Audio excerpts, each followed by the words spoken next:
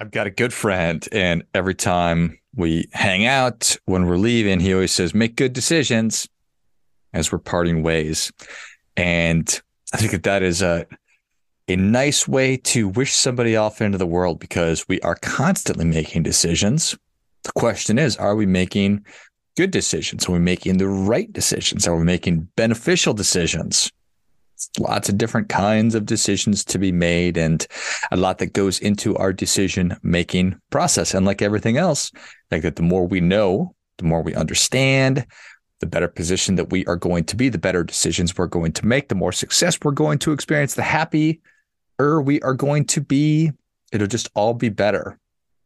I was reminded of something called choice architecture this week. I was having a conversation and they were talking about choice architecture, and it was in the context of helping large groups of human beings become healthier and specifically dealing with chronic conditions like heart disease and diabetes. And all over the world, the incidence of diabetes and being overweight and obese is just skyrocketing. And in certain parts of the world, it was in Indonesia, the vast majority of new cases of diabetes were diagnosed in the emergency room. So it's crazy. People just being really sick and unhealthy and not realizing, oh, wow, this is actually caused by diabetes. And so what can governments do or nonprofit groups do, just entities who are trying to influence human behavior, what can they do to better position people for success and get better outcomes? And I mean, these are really tough problems to solve, obviously, because I, as an individual, want my autonomy. I want to be able to make my own decisions about things. In fact, that's one of the main parts of my life is being free to make those kinds of decisions and live life the way that I want to live. But if I am making terrible decisions, if I'm making decisions that are causing me to be unhealthy, that unhealthy choice, me being unhealthy, is then stressing some kind of a larger system that other people are a part of. That's not good. That is a problem. So what can be done about that? What can be done from a choice architecture standpoint? If it's the number of choices, if it's how the different options are presented, if there is a baseline foundational default choice so that it's not just, okay, I'm just not going to decide right now. No, if you can't make a decision, here's the one that you're going to be opted in on. If you're in an ice cream shop and there's 500 different kinds of ice cream, and you're like, oh my gosh, how in the world will I ever decide? It's tyranny of choice. Well, you're going to get chocolate or you're going to get vanilla as the default, and it's going to be great. And you can look at those all over your life. Choice is a wonderful thing, but it's also a terrible thing at the same time. So it just got me thinking, say, okay, how do we sort of look at this framework and evaluate across all the different aspects of our lives, how it is that I'm making decisions, how options are being presented to me, and then how I actually am deciding and moving forward and implementing them. So on one end of the spectrum, you have absolute freedom of choice. So there's no outside influence. Nobody's putting their thumb on the scale in any way. There's no incentive structure, anything like that. Nothing's on sale. It's just you have absolute freedom. You do whatever you want. So that's over here. And then on the other side of that spectrum is forced compliance. You're being compelled to do something. So no choice. Stand in line, get your shot, whatever it might be. And then in the middle is a new term that I stumbled upon called Libertarian Paternalism. And I thought that this was pretty interesting. It is a middle ground between those two things where there are options. And the best way to describe, or a way, you may have a better way to describe it. A way to describe it is opting into something versus opting out of something. And in Austria and Germany, two countries that share a border, they both have organ donation programs. Austria's program, you are automatically enrolled in it and have freedom to opt out if you do not want to be in the program. So you're automatically in. If you suffer a horrible life-ending disease or accident of some kind, if you die and your organs are viable, they will be harvested and used for donation. You're free to opt out of that. You could say, no way, I don't want that. In Germany, it's the opposite. In Germany, you have to opt into the program. So you're not automatically entered into the organ donation program. You need to opt into it. And I don't know if it's predictable or not, but what do you think happens? Well, in Austria, 99.9% of citizens are in the organ donation program versus 12% in Germany. So this is an example of libertarian paternalism, where the society said it is beneficial to have more people involved in the organ donation program than less. And in the spirit of, or in the effort to get more people into the program, we found scientifically that opting them in, giving them choice to opt out, is how we will get more people into the program. And it worked. So there you go. Pretty interesting. Just to kind of close the loop on the forced compliance piece, a couple of examples. These are things that you're compelled to do. So car insurance in most states in the US is a requirement. You don't get to choose to buy car insurance. You have to do it, or you're breaking the law, and you will suffer the consequences of that. As are filing your income taxes. We are compelled to do that. And those are, I don't know that too many people, I know that there are probably some fringe people out there that reject the income tax thing and are not interested in paying income tax. That is what it is. But the most of us, I think, appreciate and understand what's going on. And so we don't raise too much of a fuss. With COVID, we had the vaccine mandates, and that was a pretty hotly contested thing. So whatever side of that you came down on, I think it's an important thing as we are sort of having conversations about these things as a culture, as a people, that you think about it, okay, that makes sense. No influence, some influence, absolute influence. Which one of these makes sense to me? Do I want choice? And again, when we have really, really big groups of people, we need to have that ordered game. We need to know what the rules are. We need to understand what we believe to be the most important things that we as a culture are moving towards. And that's how we make legislation and put laws into effect. And then we encourage people to follow those rules and regulations and laws. And if they do not, then there are penalties for that, which you obviously know. So from a top-down perspective, I mean, it's tricky. These laws of large numbers, how do we influence it without violating people's rights and turn it into a totalitarian state where you do what we say or else? Because I just can't imagine there's too many people who are interested in that kind of a thing. And that I, as an individual, I want the freedom and autonomy to be making my own kinds of decisions. But do most people know what their preferences are? So there was a great article, blog, paper, essay written about libertarian paternalism, which I will link in the notes. And they talked about how the majority of people do not understand what their preferences are. They don't have the language they use, that many lack clear, stable, well-ordered preferences. And most of us are not acting or making decisions that are in our best interests. And the result is that we're not necessarily making healthy choices.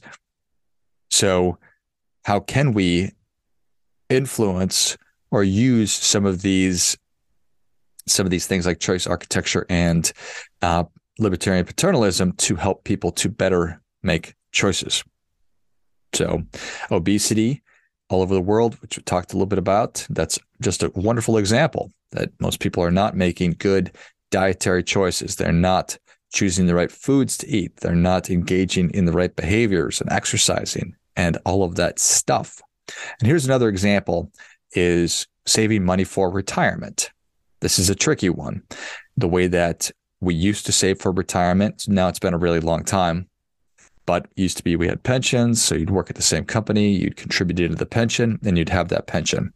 Well, in the 80s, when 401ks came along, that really shifted. And now the responsibility for saving money is on you and I as individuals to be able to contribute into a retirement account like a 401k, for example. So how do we motivate people to do that? Well, you and I have the ability to go to any financial institution in anywhere in the United States and open up an IRA, an individual retirement account. And anybody can go and do that as long as you have earned income. You have the choice. You have a million different options for what company to do. And then once you open the account, you have the choice on what kind of investments you want to invest in. So you can buy like mutual funds and exchange traded funds and bonds and stocks and cryptocurrency. And oh my goodness, so many choices. So that is no influence, absolute freedom of choice. Go for it. The other side of the coin is, what if we just opted everybody in and made them start saving money for retirement? And this is something that we're starting to see. We're starting to see states, because at the federal level that hasn't happened, we're starting to see a lot of states implementing mandatory programs where companies must offer, if they're not offering their own retirement plan to their employees, that they must then opt into the state-run program. Okay. I think that the best example of this is automatically enrolling employees into the 401k plan. So like the organ donation program from Austria, you are automatically enrolled in your company's 401k after you've been working at the company for a little while. And there is a percentage that you are automatically opted in to contribute. And there is a default investment option as well. So let's just use round numbers because it's going to vary from 401k plan to 401k plan. But let's just say that after you've been at the company for 3 months, you're automatically going to be opted into the 401k plan, and they're automatically going to set your contribution amount at 5% of your compensation. Okay. Now you'll have the choice to opt out of that and say, no, I'm not interested in doing that, or you can change the percentage. But what it's borne out that is helping to promote positive, beneficial action and behavior from savers like you and I. Okay. And if you do not choose, I want to be invested in XYZ mutual fund, there is that default option that you automatically go in. Oftentimes it's some kind of a target date fund, which is an age-based investment. Okay. So that seems to be a pretty good mechanism for helping people to start saving for their retirement, because we all know that the earlier we do that, the better, all that good stuff. So a good example of libertarian paternalism, if the opt-in rate was 35%, well, that probably wouldn't work very well. That would be a little bit too much. That would violate. We just wouldn't do that. But 5%, that's probably totally fine for most people. They won't even notice it for the most part. But going back to the idea of, do people really have clear ordered preferences? And if you just said, well, how much do you need to be setting aside to save for your retirement? Man, I bet the vast majority, I bet 90% of Americans would have no idea. This is the amount that I need to be saving in order to be able to retire. How about you? It's not easy, but this is the whole thing is, do we really understand? Do we really know? So another way to think about this, just to loop in a final example, because I'm interested in kind of closing the loop on the diabetes thing and healthy eating, is if you thought about just food and buying groceries from a no influence standpoint at this stage with the internet and online shopping, you could probably buy any food that you want and have it delivered to your home. Okay. So freedom, absolute freedom, no influence by any food that you want. You know what items you want. You know what kind of cereal you want. You know what kind of bread you want. You know what kind of ice cream you want. You know the store, all of it. So you can go to each one individually, or you can buy it from whatever. The libertarian paternalism, a good example of that is when you go to Costco. And you go to Costco and they have lots of different food choices within certain categories. But I've noticed that they have a lot of healthy choices. They have organic choices as well. So they are attempting to provide some influence and saying, hey, I know that you like oatmeal. Well, here's an organic oatmeal option if you're interested in that. And we're going to put it right next to the other kind of non-organic oatmeal. So now we're positioning you to make what we perceive to be a healthy choice. Okay. And then the other side, you are compelled, forced compliance it's government cheese. It's ration food. Here's your ration of food. You have no choice. This is what you will eat.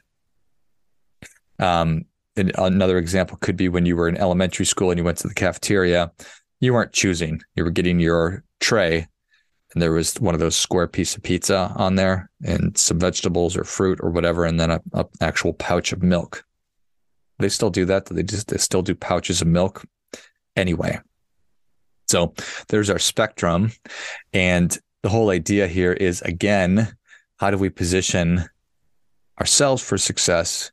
And then keeping in mind that there are these large groups, governments, states, municipalities, school districts, who are also utilizing choice architecture and trying to figure out how to get people to act in a certain way.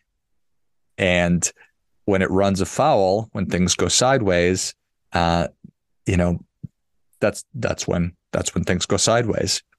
You look at the USDA food pyramid that was in place forever, and now you look at it and you're like, why would anybody think that was the right way to eat or consume food?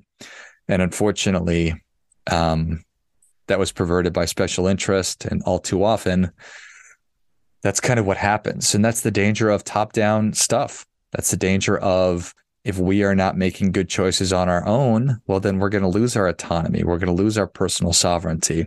And that's really what I wanted to talk about today was, how do we position ourselves for success? How do we make sure that we are leading happy, healthy lives, that we are physically and mentally and emotionally strong, and that we are independent and we're able to remain autonomous for as long as we possibly can, for as long as we need.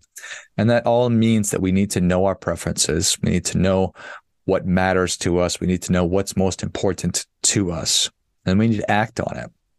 So the first step of that is just literacy. Not just, but it's literacy. How well do I understand all the things I need to be doing? How well do I understand nutrition and food choices? How well do I understand diet or exercise and fitness, strength training, cardiovascular health? How well do I understand these things? And at every aspect of our lives, you can wonder and think, okay, how can I better educate myself? And then from there, how do I put structure in place that's going to help me to make good decisions? And then how do I automate that? How do I utilize technology and all the different things that are at our fingertips these days to position myself for success? Because I love self-discipline, but we don't just go from learning about something to all of a sudden I have this wonderful self-discipline. We need structure first, and then that will help us to start developing that self-discipline muscle. When you put structure in place, you start doing things, you start shopping correctly, you start eating right, you start moving your body, you start making good choices because you're positioning yourself for success versus not putting yourself in position for success. That's how you start to develop self-discipline and confidence. And that's how you eventually move on to wellness. So there's this massive behavior gap between what I intellectually understand I should be doing and what I actually do. We're interested in closing that. So we need to first understand or make sure that we intellectually do understand things. So get the literacy going, find the support you need to do these things, develop self-discipline, and then eventually you will be a walking picture of absolute wellness. So fascinating. So keep an eye out for libertarian paternalism and different examples of it that you see. Obviously, we want to avoid totalitarian control over our lives. Nobody wants that. I love to have no influence on my life at all from outside forces, and I just know that I'm making my own decisions. But that's incumbent upon me. I have the ability to educate myself and to act the way that I want. But that's not guaranteed. And if we are not doing the things that we need to do, well, then we will have our freedoms and our ability to be autonomous and to make our own decisions stripped away from us. And that's not a happy thing at all. So, as always, do your part by doing your best.